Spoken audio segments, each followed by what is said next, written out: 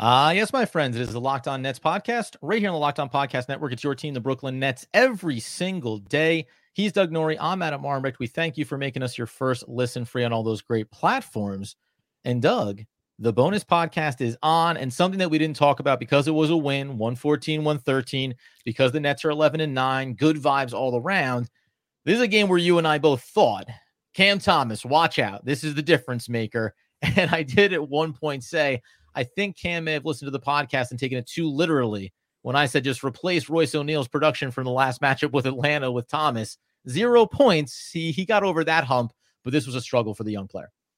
Well, I doomed Cam Thomas earlier in the day when I bet his points plus rebounds plus assists at 23.5 and thought to myself, well, where are we just going to spend the money? Because it's not whether or not, it's just like, do we hit it in the first half? Was like an actual thought that went through my head with that. Not lobster or steak, lobster and steak for dinner tonight. If he's going to be starting, we'll cash us at halftime and we'll see what else. We'll just see what else we can get up to.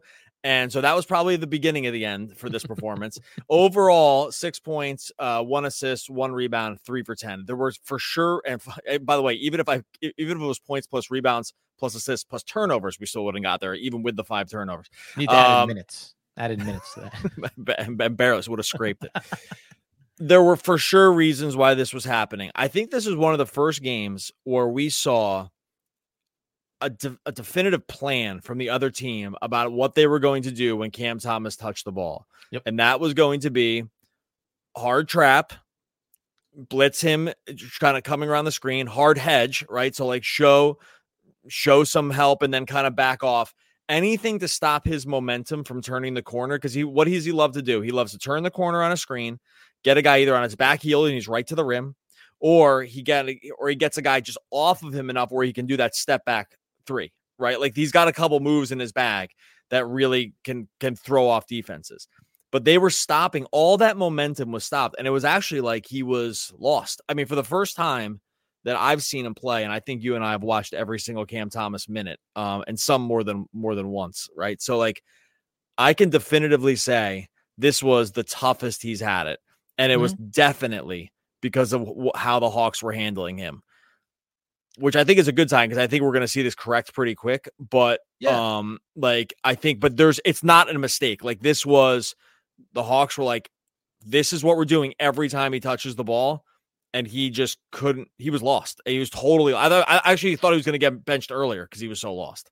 And this is a part of the process, right? We said this when he was having his big games early in the season. The next phase is going to be, what about when defenses, when other teams, when other coaching staff say, Cam Thomas is a problem, we need to prepare for him, right?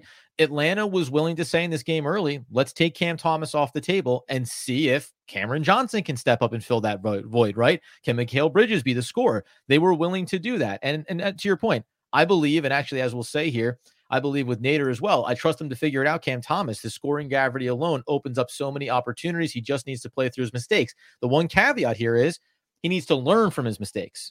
The Brooklyn Nets are not in the business of playing through mistakes, because playing through mistakes can also come with losses. So you can play 27 minutes and have a bad shooting night and have the coaching staff lean in other directions to make sure you get this win.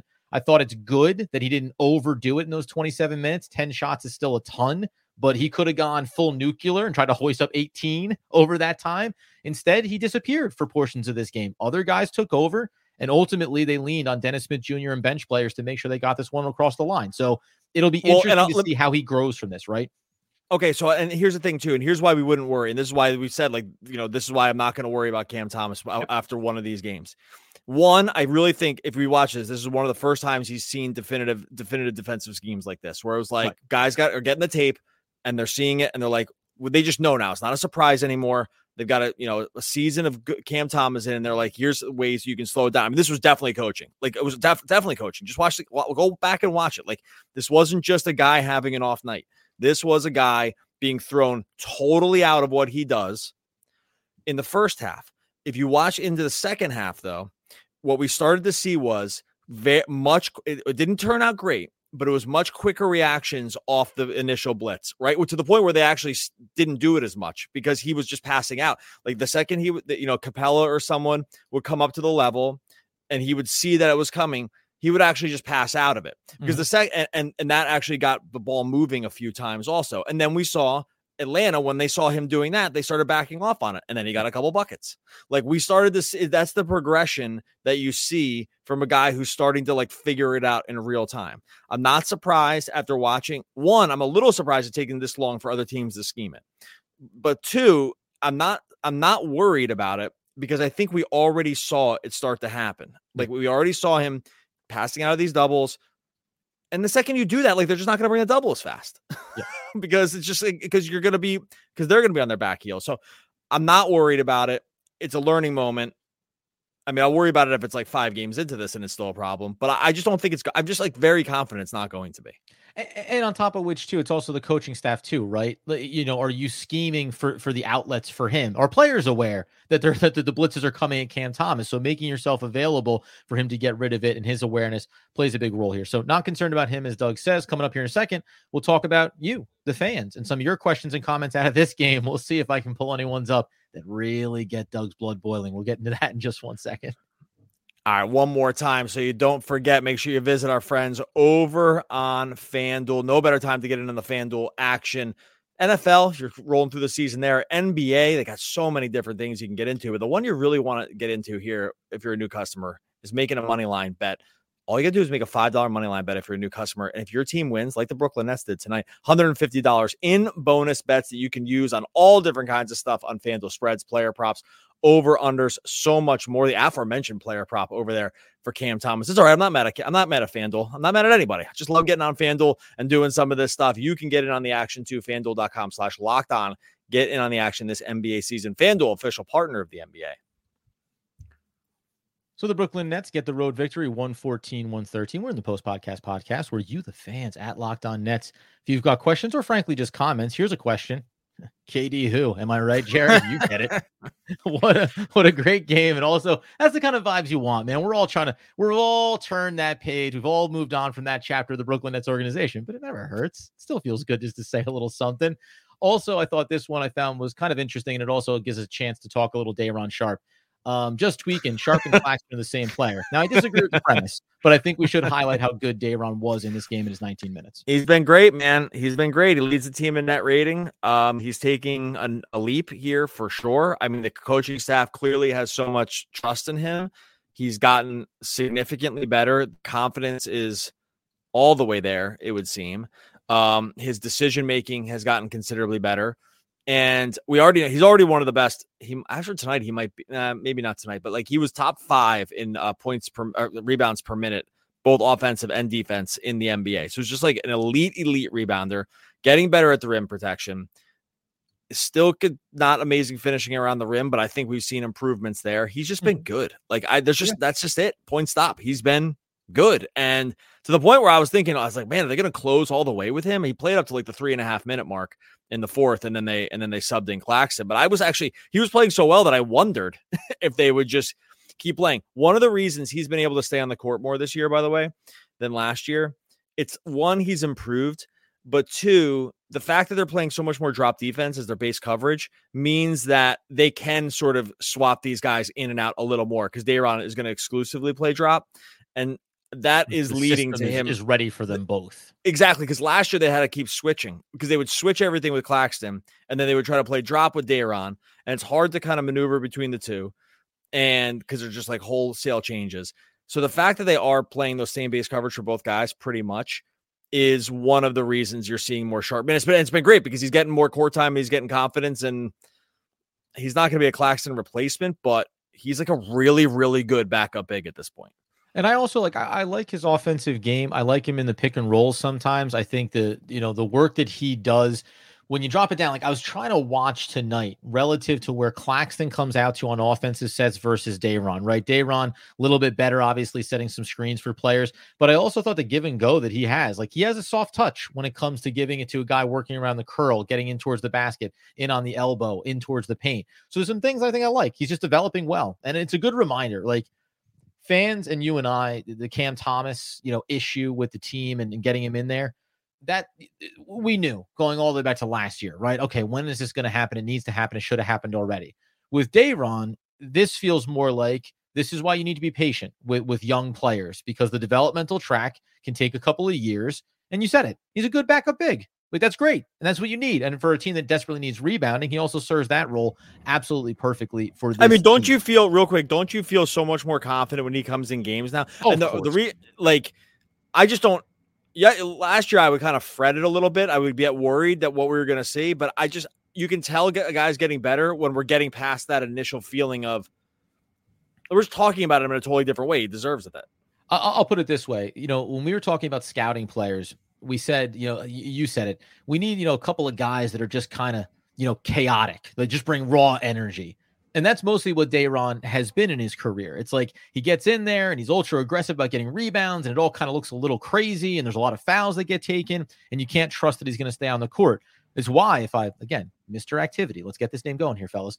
Otherwise, I'd say it would have been Mr. Chaos a year ago. But now it's Mr. Activity because it's a little more controlled. It's playing within the system, and you can actually trust that he can go from defensive to offensive end and play with players and play with more than one combination.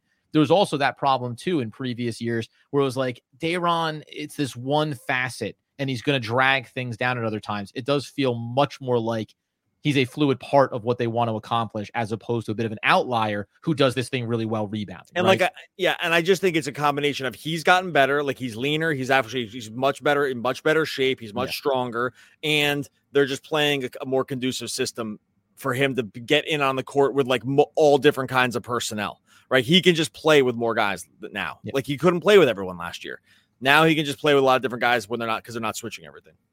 How about Jonathan? By the way, all you Yankee fans out there, Yankees just got Juan Soto. Anyway, we can keep going.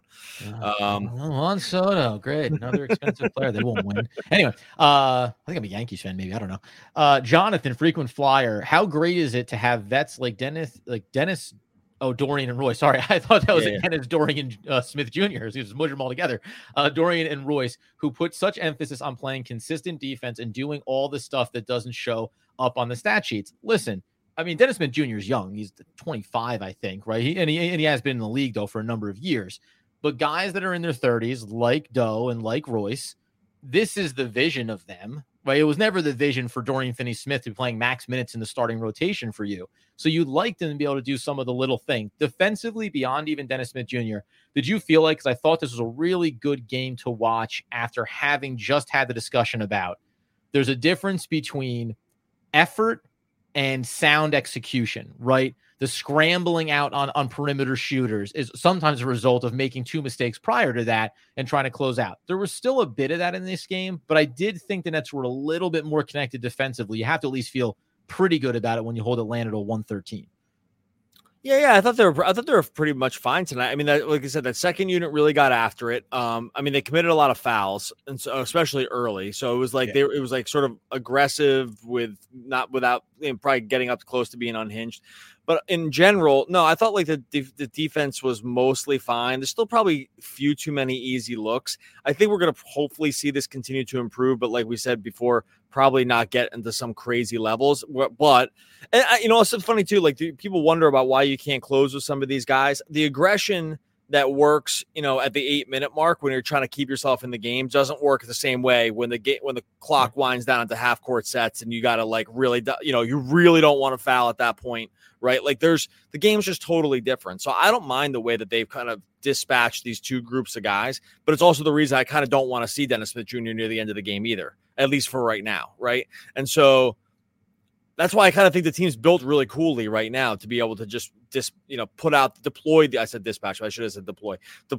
guys at sort of the right moments and mix and match the different groups together. And I think they're lucky that they've done a good job that a lot of these guys just can kind of mix and match together to find the right mix of guys on a different night. We didn't see Lonnie Walker tonight, which I thought was interesting. But he was out with an injury. Oh, was he? Yeah. Oh, I misreported that on something else earlier, so that is my bad. I thought he just. Oh, okay, well, whatever.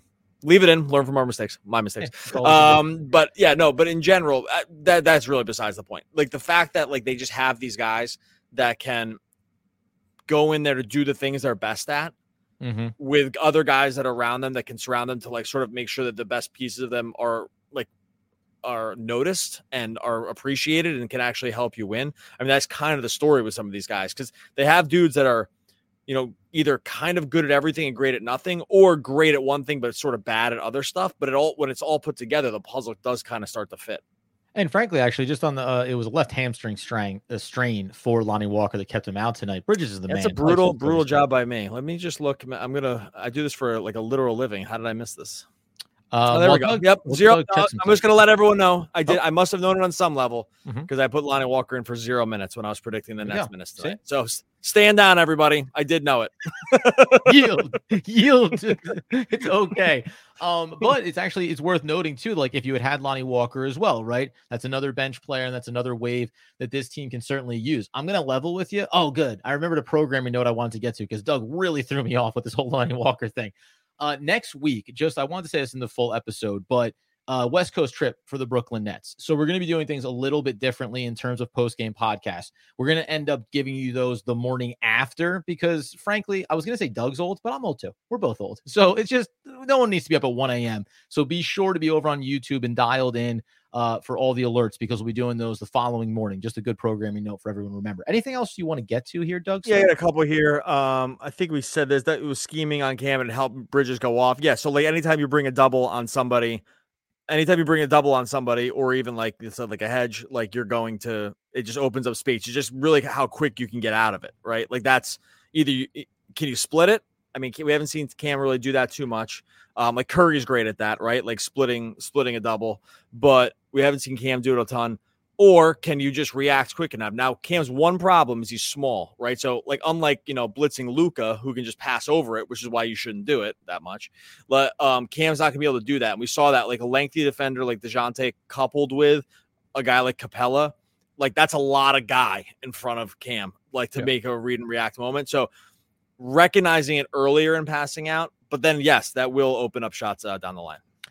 The only other thing I was going to say was too that it's a good note about if you want Mikal Bridges to be able to excel, and the Nets don't have a elite number one superstar, you need a guy like Cam Thomas to be drawing the attention of defenses like this. It does make the life easier for Mikal or for anybody, even early on in this one for Cameron Johnson. Like it makes the job easier on the offensive end if teams are running some of these schemes that they were specifically at Cam Thomas. The fun thing will be when a team says, okay, now we're going to back off of that. We're going to focus on Mikal. Then it's Cam Thomas's turn to go off, right? And he needs to find that consistency when those opportunities. Can I tell you a pet? This is not what you're talking about at all, but a pet peeve. This is. That's why it's the bonus podcast. Yeah, pet peeve. Yeah. You know what I can't stand when people say. Here we go. I don't. You don't say when someone says to someone else, "You don't know ball." I hate that. That is. Please don't say that in the chat. Oh. Don't have that be the response. Don't have your response to something that you don't like be that telling someone else that they don't know. Just prove what you know. By the way, life lesson here. Go through your life not telling other people what they don't know. If they don't know it, they're not going to know it anyway, so it doesn't matter. Just say the things you know and go about your business. I want to start blocking people that say you don't know ball. It is such a tell that you might not know anything. Here's something you might not know, Doug. No, that was basically the line around the in-season tournament. I watched the Pacers game the other night. The Nets are out of it. I was like, man, this is electric. This is playoff level basketball. How could you not love it? And someone responded that they're like, it's like every NBA fans are loving this. And they were like, which ones? You obviously don't know ball effectively. And I was like, well, what is this? Of course. This is like save your negativity for do your own. It's do your own research in basketball form. Like, it's like, oh, you don't know something. You don't know something about the crazy thing I just said. Do your own research. It's like, well, sounds like you did a lot of research. Why don't you tell me? Just tell me the things you do know. You don't need to tell. Don't tell other people what they don't know. It's just dumb. Anyway, moving on. We have anything else here? That's my little pet peeve for the night. I don't know. I'm really enjoying. Oh, there we go. Blocked. Like it. Better watch your backs now, boys. We're coming for you. No, I think a good little rant at the end of a live here is perfectly acceptable for me. We have so off day. The next thing we do have coming up too. I love programming notes in these bonus episodes. Dorian Finney-Smith. There's a lot of trade talk going on. Nick Angstadt from Locked On Mavs, he talked about this from a Mavs side of things. I have some very interesting trade pitches for the Dougster. So we're going to get into that on our next episode. And then obviously we'll have our game day preview going into Friday and Friday night against the Wizards. So busy week ahead in spite of only having 2 games on the docket for the Nets.